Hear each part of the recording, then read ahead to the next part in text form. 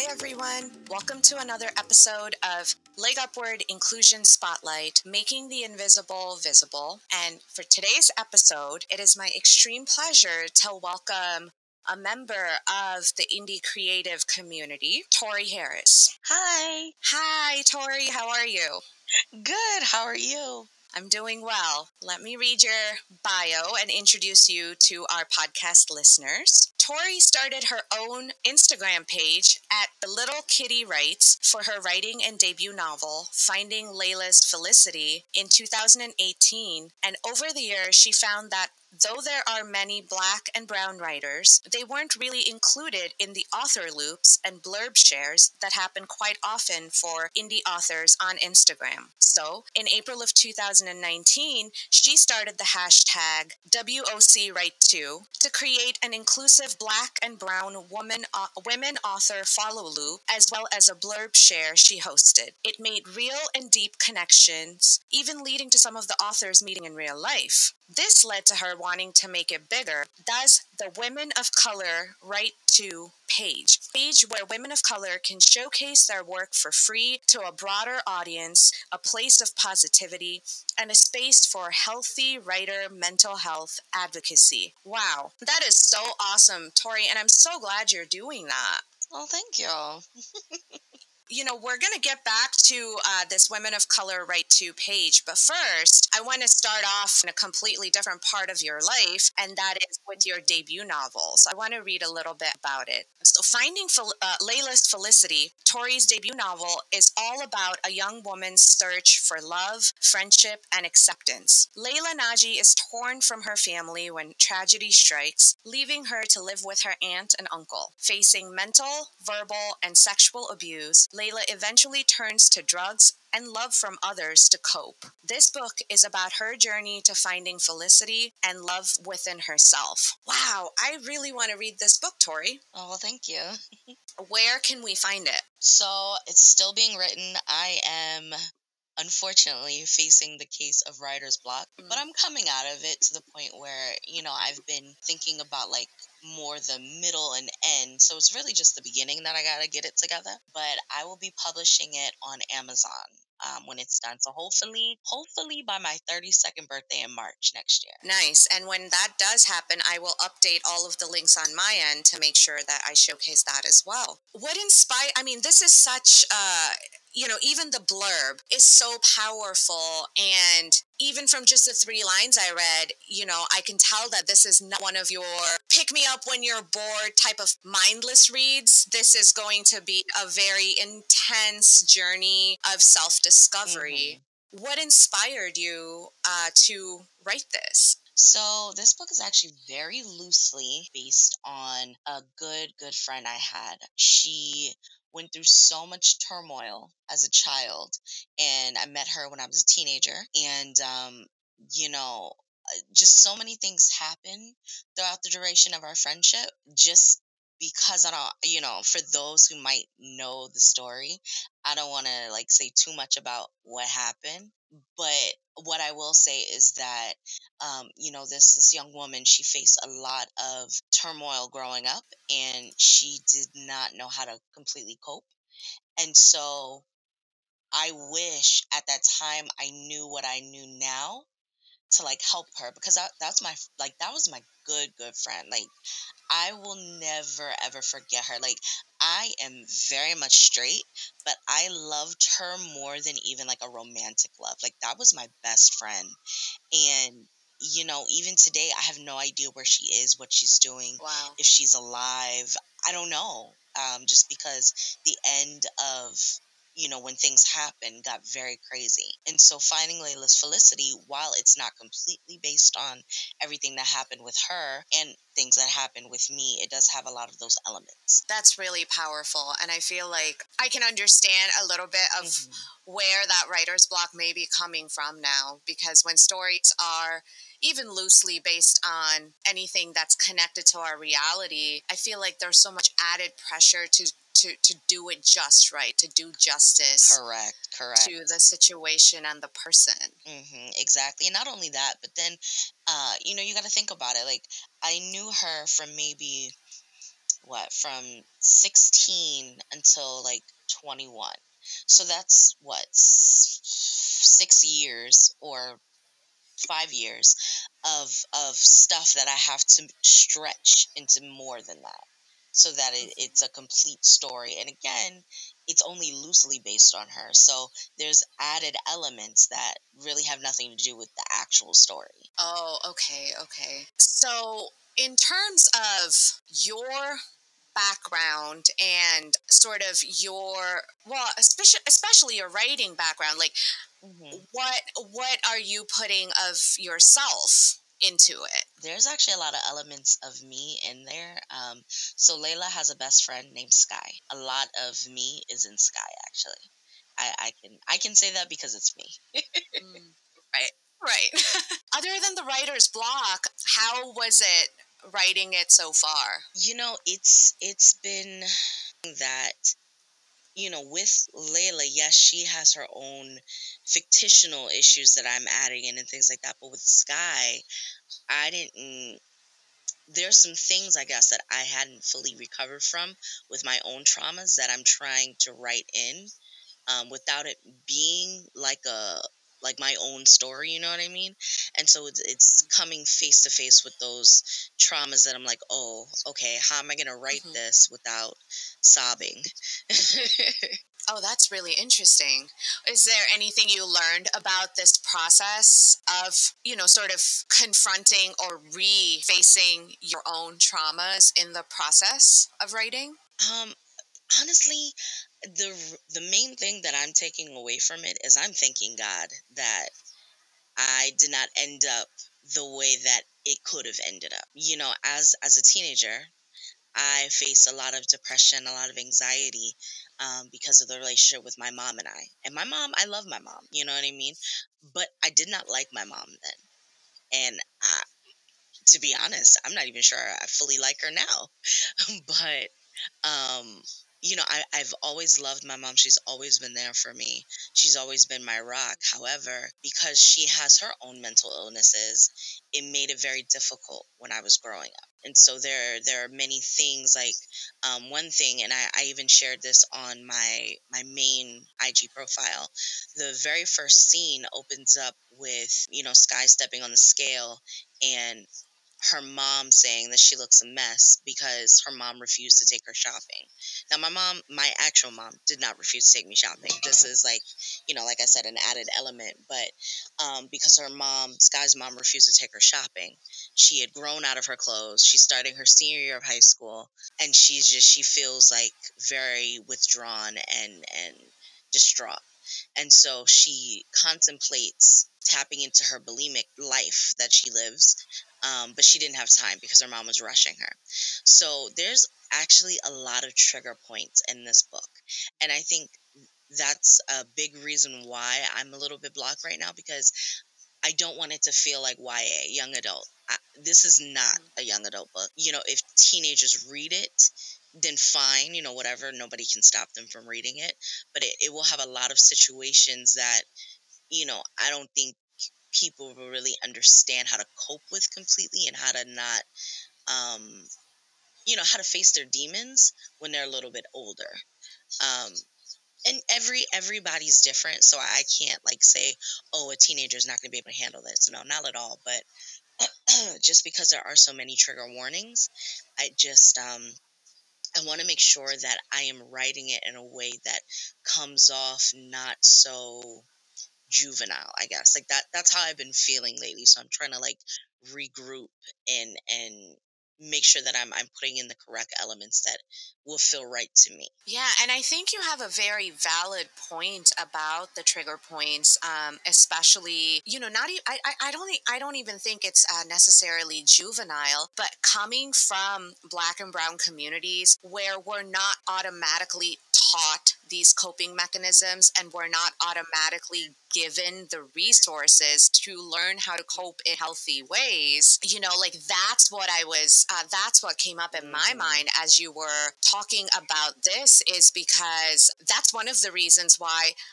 I've just started delving into fiction, is because I did not have the coping mechanisms to Hmm. fully face those demons of the past, and from a writer's perspective at least, to fully face them and to handle them, and then to be able to articulate them in a way that pushes the story forward while also adding depth, so I think you have there's that. I feel like that in itself, like that whole mental well-being aspect, writing as a coping mechanism, and black and brown communities, especially black and brown women, I feel like that should be a whole episode in itself.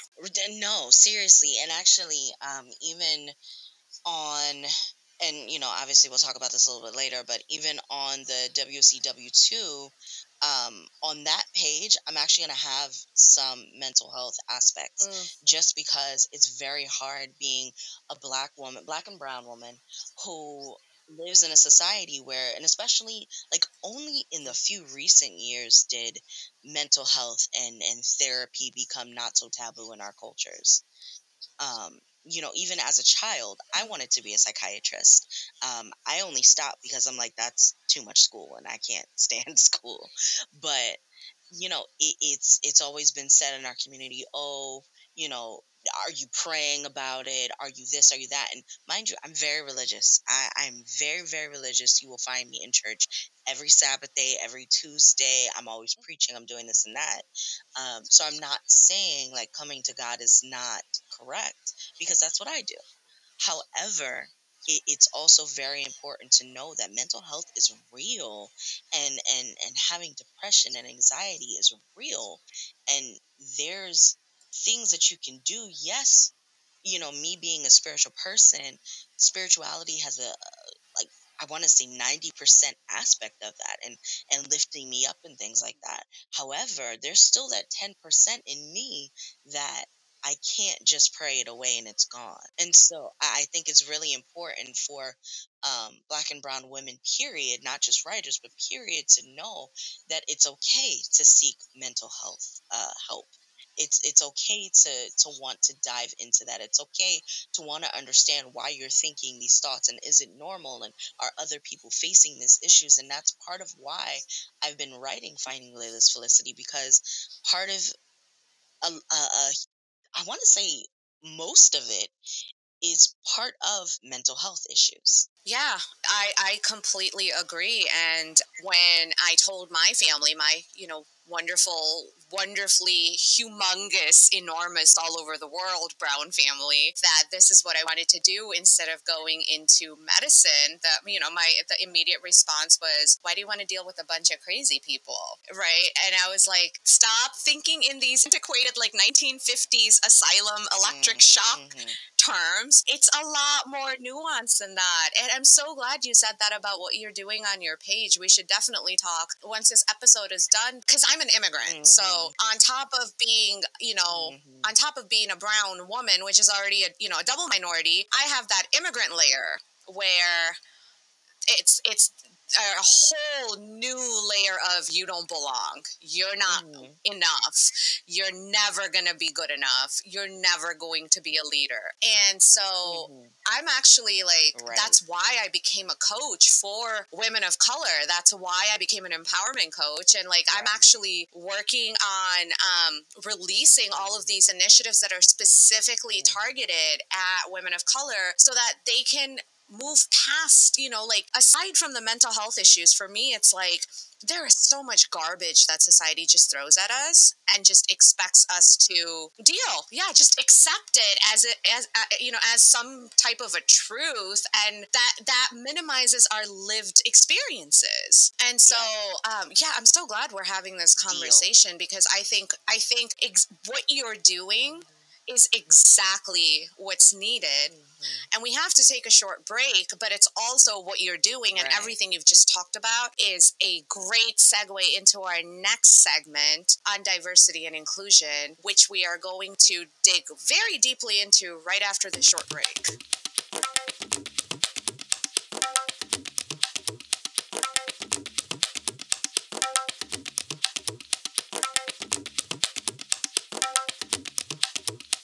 And we're back with Leg Upward, Inclusion Spotlight, Making the Invisible Visible. Our guest speaker today is Tori, who is the founder of an entire movement for Black and brown women writers on Instagram and on the internet. And so, Tori, I feel like, what you said about mental health and about the Black and brown experience just lends itself so nicely into this little segment about diversity and inclusion. But what has your experience been as a woman of color writer in the writing community? So, when I first joined on IG, late last year, or early last year. So here's the thing: I had already had my personal IG, and I've been talking about writing Finding Layla's Felicity for years. I mean, years. And finally, I said, "What are we doing? Let's do this." So I created a separate page, the Liddy Kitty Writes, and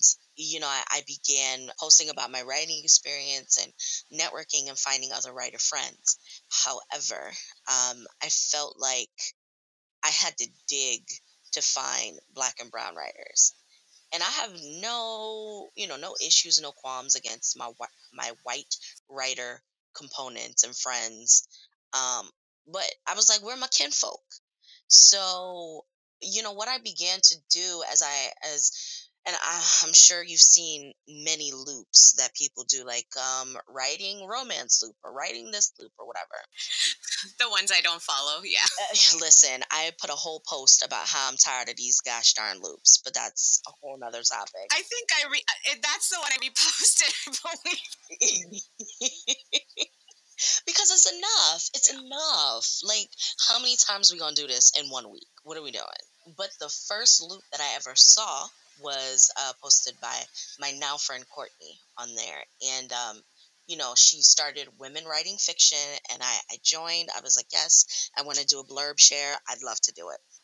So she created these chats filled with different women. And I think a chat can hold like 30 people. And I think there were maybe 3 or 4 Black people in all 3 chats. Wow. Yeah. Yeah.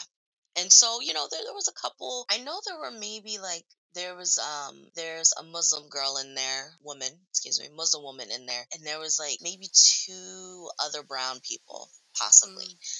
But there weren't a lot of us at all.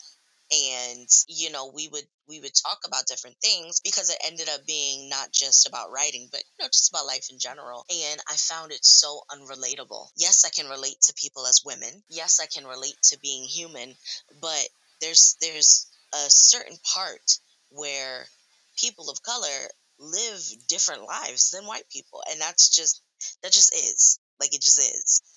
And I got so tired of being the token brown girl in there, talking about brown things and bringing up brown people, and talking about the fact that these white people don't write about us, as if we don't exist. Yeah. And I asked them, I would ask randomly, like, hey, have you written any people of color in your books? Oh, they're going to come in book 2. And book 2? What the hell? Like, what, do we not exist? Like, why aren't we worth writing about, even in book 1? Why can't we be a main character? Oh, I don't want to offend anybody. Okay, so let me ask you this, and I've literally said this. You've written about things from 1384 in kingdoms. Did you ask those people about the things that they've done? Well, no, we Googled it. Then what do you think you could do about people of color?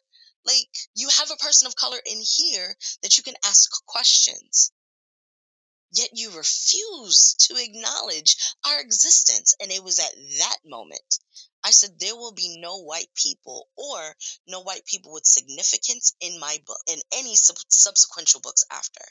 And so, actually, in Finding Layla's Felicity, Uncle Bert, which is her uncle, is a white man, but he is not a good person.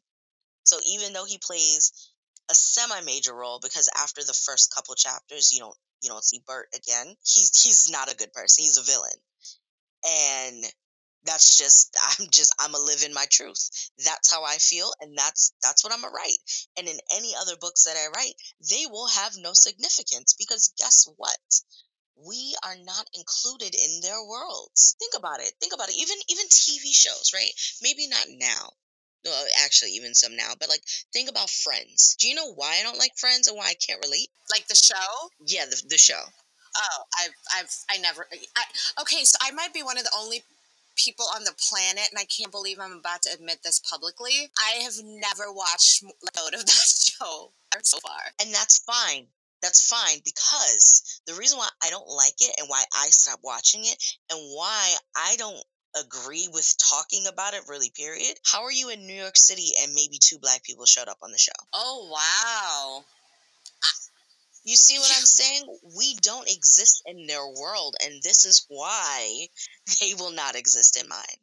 Not really, at least. And it's so interesting to me that you brought up all of that because so I'm a nonfiction writer, and I think my writing group, right? World Indie Warriors. I'm the only like Mhm. fully brown Mhm, mhm. person talking about brown things in that group, and they were the ones. And it's for me my experience in the indie world I think was so different because of the leader of that group, Michelle, who she is all about Mm. like authentic inclusion. And so Mhm, she's always mhm. like pushing me to push my boundaries in it. I was telling her one day about how there's like, when is the last time I saw like an Indian American woman as like some main heroine other than like Quantico, where she's like this like crazy spy, FBI, like whatever agent, and she's doing all these crazy things. And I'm like, well, Mhm. yeah, but no. I mean, yeah, she's brown, but she's like a whitewashed brown. Right, right. And that's actually why I made Layla. She is half Arabic, half black. Oh, wow. So I'm including like all types of brown people.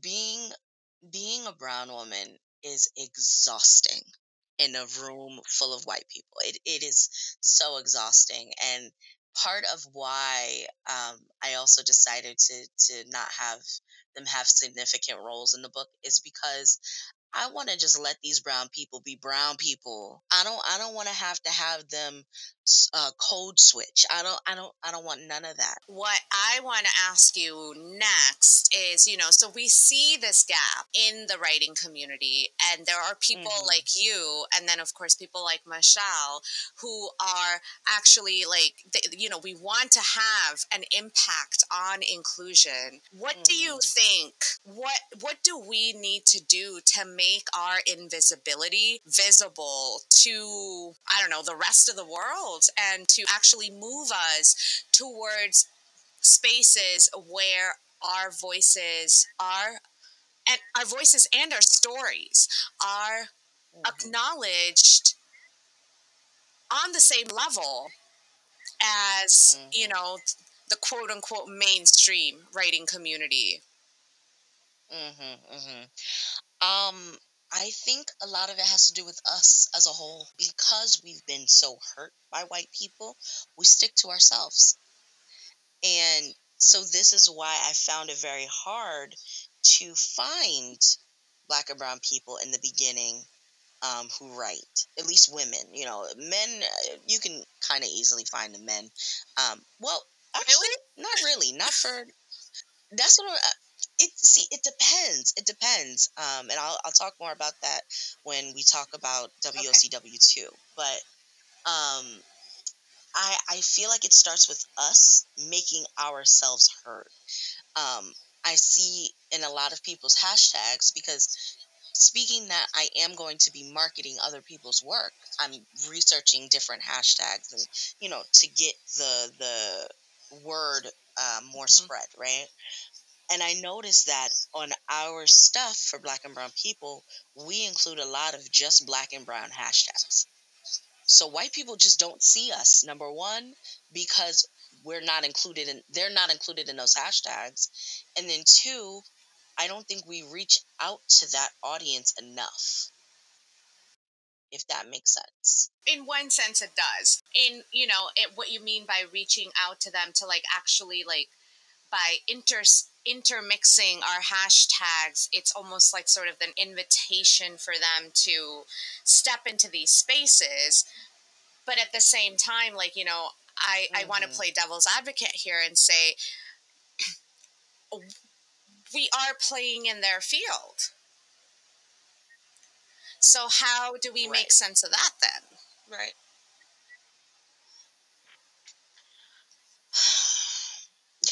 And that's the problem with these conversations. Not the problem, but the issue I have, not with the conversations, but with the topic as a whole, because it's very difficult. Unless Mm, they realize their whiteness.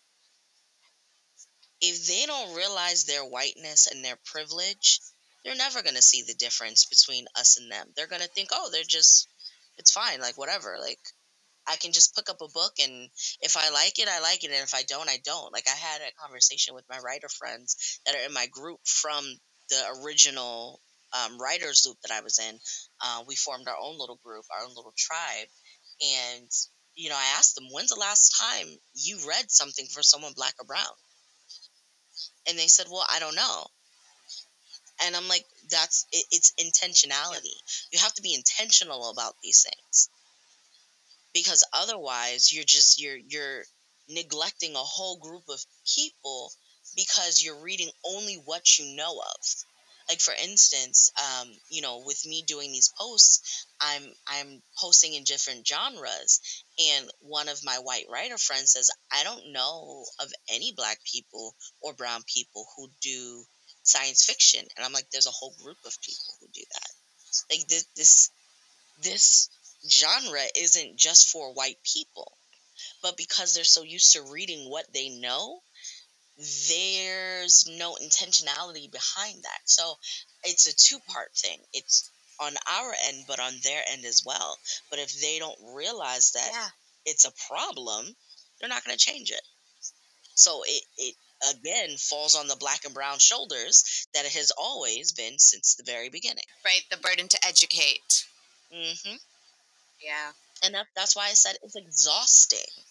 Yeah, I was recently reading this entire, I don't think it was a dissertation, but it was a series of papers, scholarly papers, in the academic world on how being white is actually also, just like, the origins of blackness in America have been erased.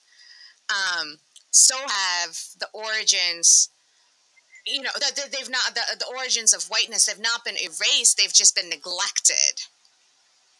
But they've Right. been neglected to the point where people, a lot of people have even forgotten that being white in anywhere in the world is just a racial construct like any of the others. Yep. Yep. Exactly.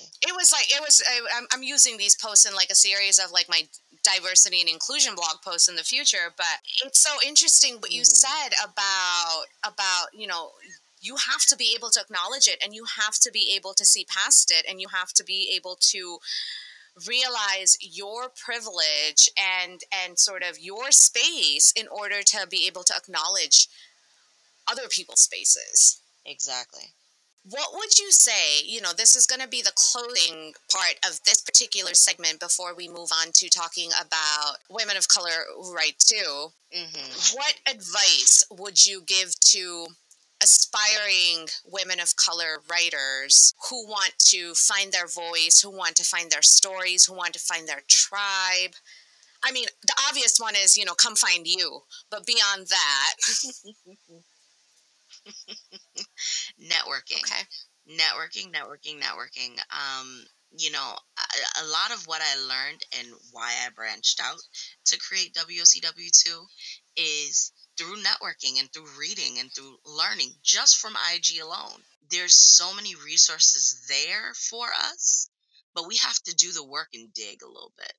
And not just that, but also look at, unfortunately, sometimes in this, what I've learned is to look at what the white people are doing. see how they're marketing, see how they're doing their bookstagram, see how they're doing this and that and the third, so that we can start integrating it within our own selves. I'm sorry, what is a bookstagram? So bookstagram is like, when you can see books and like it has like leaves and like all these aesthetic things, that is bookstagram. What is the purpose of that? To basically just showcase books or to show what you're reading and things like that. I mean, I've seen them before, but I'm coming from the perspective of I'm an aspiring writer. I don't know anything about this. So what is this word you just said? Right. Now, got you. Yeah, I think you're so right about the networking. I think it's really important to find your spaces. And I mean, so you actually are the second and only the second woman of color that I came in contact with because of World Indie Warriors. I mean, so I'm counting Michelle as a writer, but also as a marketing specialist. And the only other Black woman I came in contact with before you was Kim, the editor. Yeah, and you are the one who actually then opened my eyes up to Black and brown writers across all genres. Like, I literally had no idea there were so many of us. That's how it felt when I first got onto IG. I was like, where are we at? I know we exist. I come from a Black mama. Where are these people? And then I found like a whole pocket of like Indian poets, which was just so odd for me. But then they're in India, and I'm like, I understand only half of what you're writing. And I tried to include them as well, but none of them have really responded to my post. So, but I'm gonna still keep trying because they are people of color too. And all jokes aside, I'm not fluent at Hindi. I can get by. So, well, we have to take a break on this segment of diversity and inclusion, but I think we're coming to the most exciting part of it, which is talking about the future of WOCW2, and we'll be back to talk about that after this very short break, so don't go anywhere.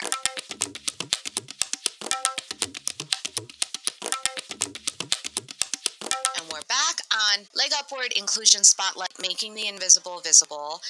And our guest speaker today is Tori from Women of Color Write Too, an entire movement of writing for Black and brown women writers. And I cannot tell you, my listeners, just how inspired and grateful I am that this woman came into my life, because she exposed me to spaces and people that I was like dreaming of that I didn't even know existed in reality. Oh. No, it's serious. I'm serious though. Like, I think what you're doing with this entire movement is so important and so necessary right now. I mean, it was necessary 10 years ago, but it's even more necessary right now, because I can't think of a better way to fight to fight all these stereotypes. Yes. So I know what you were thinking of when you started it. Tell me more about what you are thinking of in this movement's future. Okay. So I'm in New York, and so many writer and bookish things happen here. I want to have a Woman of Color Write Too conference. And I would love to do it at the end of next year, and get so many different like workshops going, and just different things like that. Like I want to do it so bad. And there is an Instagram called Black Girls Write Too, I think it is, and they're doing a Miami retreat. I think end of next year, beginning of this year, and that inspired me to want to do that, as well as the Lit exhibit here in New York. And both of those are on Instagram. But basically, what I want to be able to do is open it up so that it's low cost, because especially for out of towners who would have to get to New York in the first place. And I'm not paying for that, but have it as a low cost 3-day workshop. Thursday, Friday, Sunday. I'm in church on Saturday, so ain't no fun things going on when I ain't there. But just having just a space for us to write and network and sell books to each other, because we are our own biggest fans, honestly. Like, I have networked with so many different black and brown women so far, and they're just like, when are you releasing your book?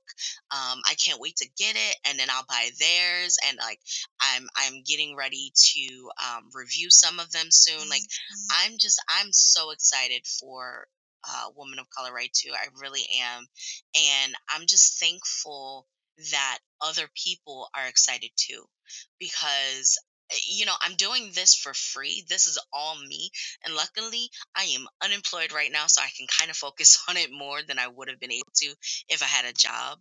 But I'm able to create this space where we can really see there is a black or brown woman writing about 12th century Victorian times.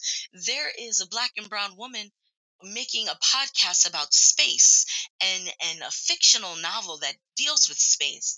And there's a black and brown woman talking about how we are strong but weak and regular women, and we have long hair and we have pretty eyes, and we're not just housemaids and things like that. Like, so many different stories about real life black and brown women, and I'm so excited about it. That's fantastic. You took me on this journey and I forgot what I was going to ask you.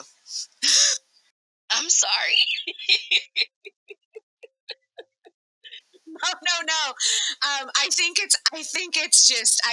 it's just such a phenomenal vision. And there is something to be said about how being unemployed has actually allowed me to live my dream. Listen, if I can, because another vision I have for WOCW2 is merchandise. I'm gonna be selling some merchandise maybe next month, maybe November, sometime before the end of this year. But my point is, if I could live off of writing and WOCW2, forget a 9 to 5. I'm good. Yeah, absolutely. Where can people find your merchandise, these lists of people, all of it? So the merchandise I still gotta figure that out. I haven't really been thinking that far ahead, because the page launch is official for this Sunday, the 15th. So people have been commenting and things like that on the post, which is good because I'm creating now posts specifically for them. So the way that it works is that Sunday I post 4 authors for the week, like an author spotlight of who's gonna be coming up, right? And then Monday, Tuesday, Thursday, and Friday, I'm going to be posting 2 posts from one author each. So it'll be a post showcasing all their works. So let's say they have a work in progress. Let's say they have a book already published. Let's say they have a podcast. They can talk about all of that, and I'll make it very aesthetically pleasing, and market it out. And then the second post will be a passage or a quote, or an excerpt from one particular work. So they'll have technically 3 posts each. That first post that they share all together, the one that they have where it's showcasing all their works, and then the third is to showcase one particular work. So that launches off on Sunday the 15th at I think I'm gonna do 3:30 p.m. Eastern? So I'm gonna do the yes, Eastern Standard Time. So I'm gonna have the launch party, and then I'm gonna do the first post shortly after that, and then it's just gonna go from there. Awesome. That was going to be my next question, actually, is if you were going to do a launch party. And I even said this in an intro post, and I'm gonna reiterate it once I officially launch. But I want this to be inclusive of everyone, not just black and brown people, but white writer friends and readers as well. Like, I want everybody to be included. It's just that black and brown people are the main stars, and that's just how it is for this, because it's literally about black and brown women who write. And eventually, I believe in November, I'm going to also have a week dedicated to the men who write, black and brown men. I also want to dedicate a week maybe in December for other art forms like photography, like dance, like things like that. So it's not just going to be limited to women who write, but I want everybody to be included in this, all art. Before we sign off, what is the one takeaway message that you want to leave our listeners with today in this particular conversation? Black and brown women, keep speaking, keep writing, keep trying, because we are seen. People see us. That's the thing. People see us, though they don't want to admit that they see us. So just keep going, because one day this type of thing won't be as as like, we will feel more included later, I think.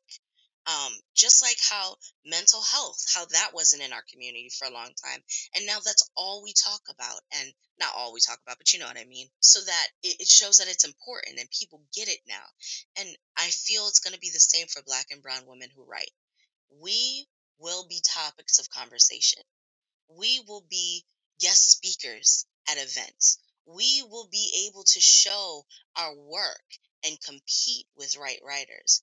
But if we don't do the work, if we don't continue to try, it's never going to happen. That is such a powerful message. As a coach, I always tell people the only games that you lose are the ones you don't play in, because every game that you play in, you're actually playing. So you're doing something towards investing in your own growth and development, so you're not losing. So thank you for that.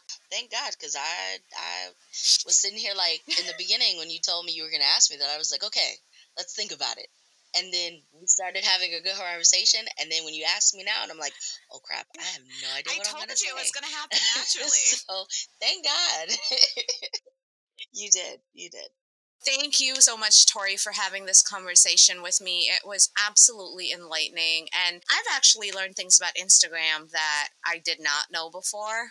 So I'll be hitting you up about those. And thank you for doing the work with WOCW2. And I look forward to reading Layla's Felicity when it does get released, and I will update all of your social media information then. For my listeners, we were listening to Tori Harris, who is a force to be reckoned with and who is creating a movement for Black and brown writers on Instagram. All of her social media handles and the website information and ways to contact her and to get involved in this absolutely crucial movement will be included in the show notes. So don't forget to connect with her. And until the next episode, the question that I want to leave all of you with is, how are you making the invisible visible in your life today? And what can you do better about that? And how can you acknowledge yourself about the work that you've done so far? On that note, we'll be back with another episode soon. Until then, I hope you all have a wonderful time.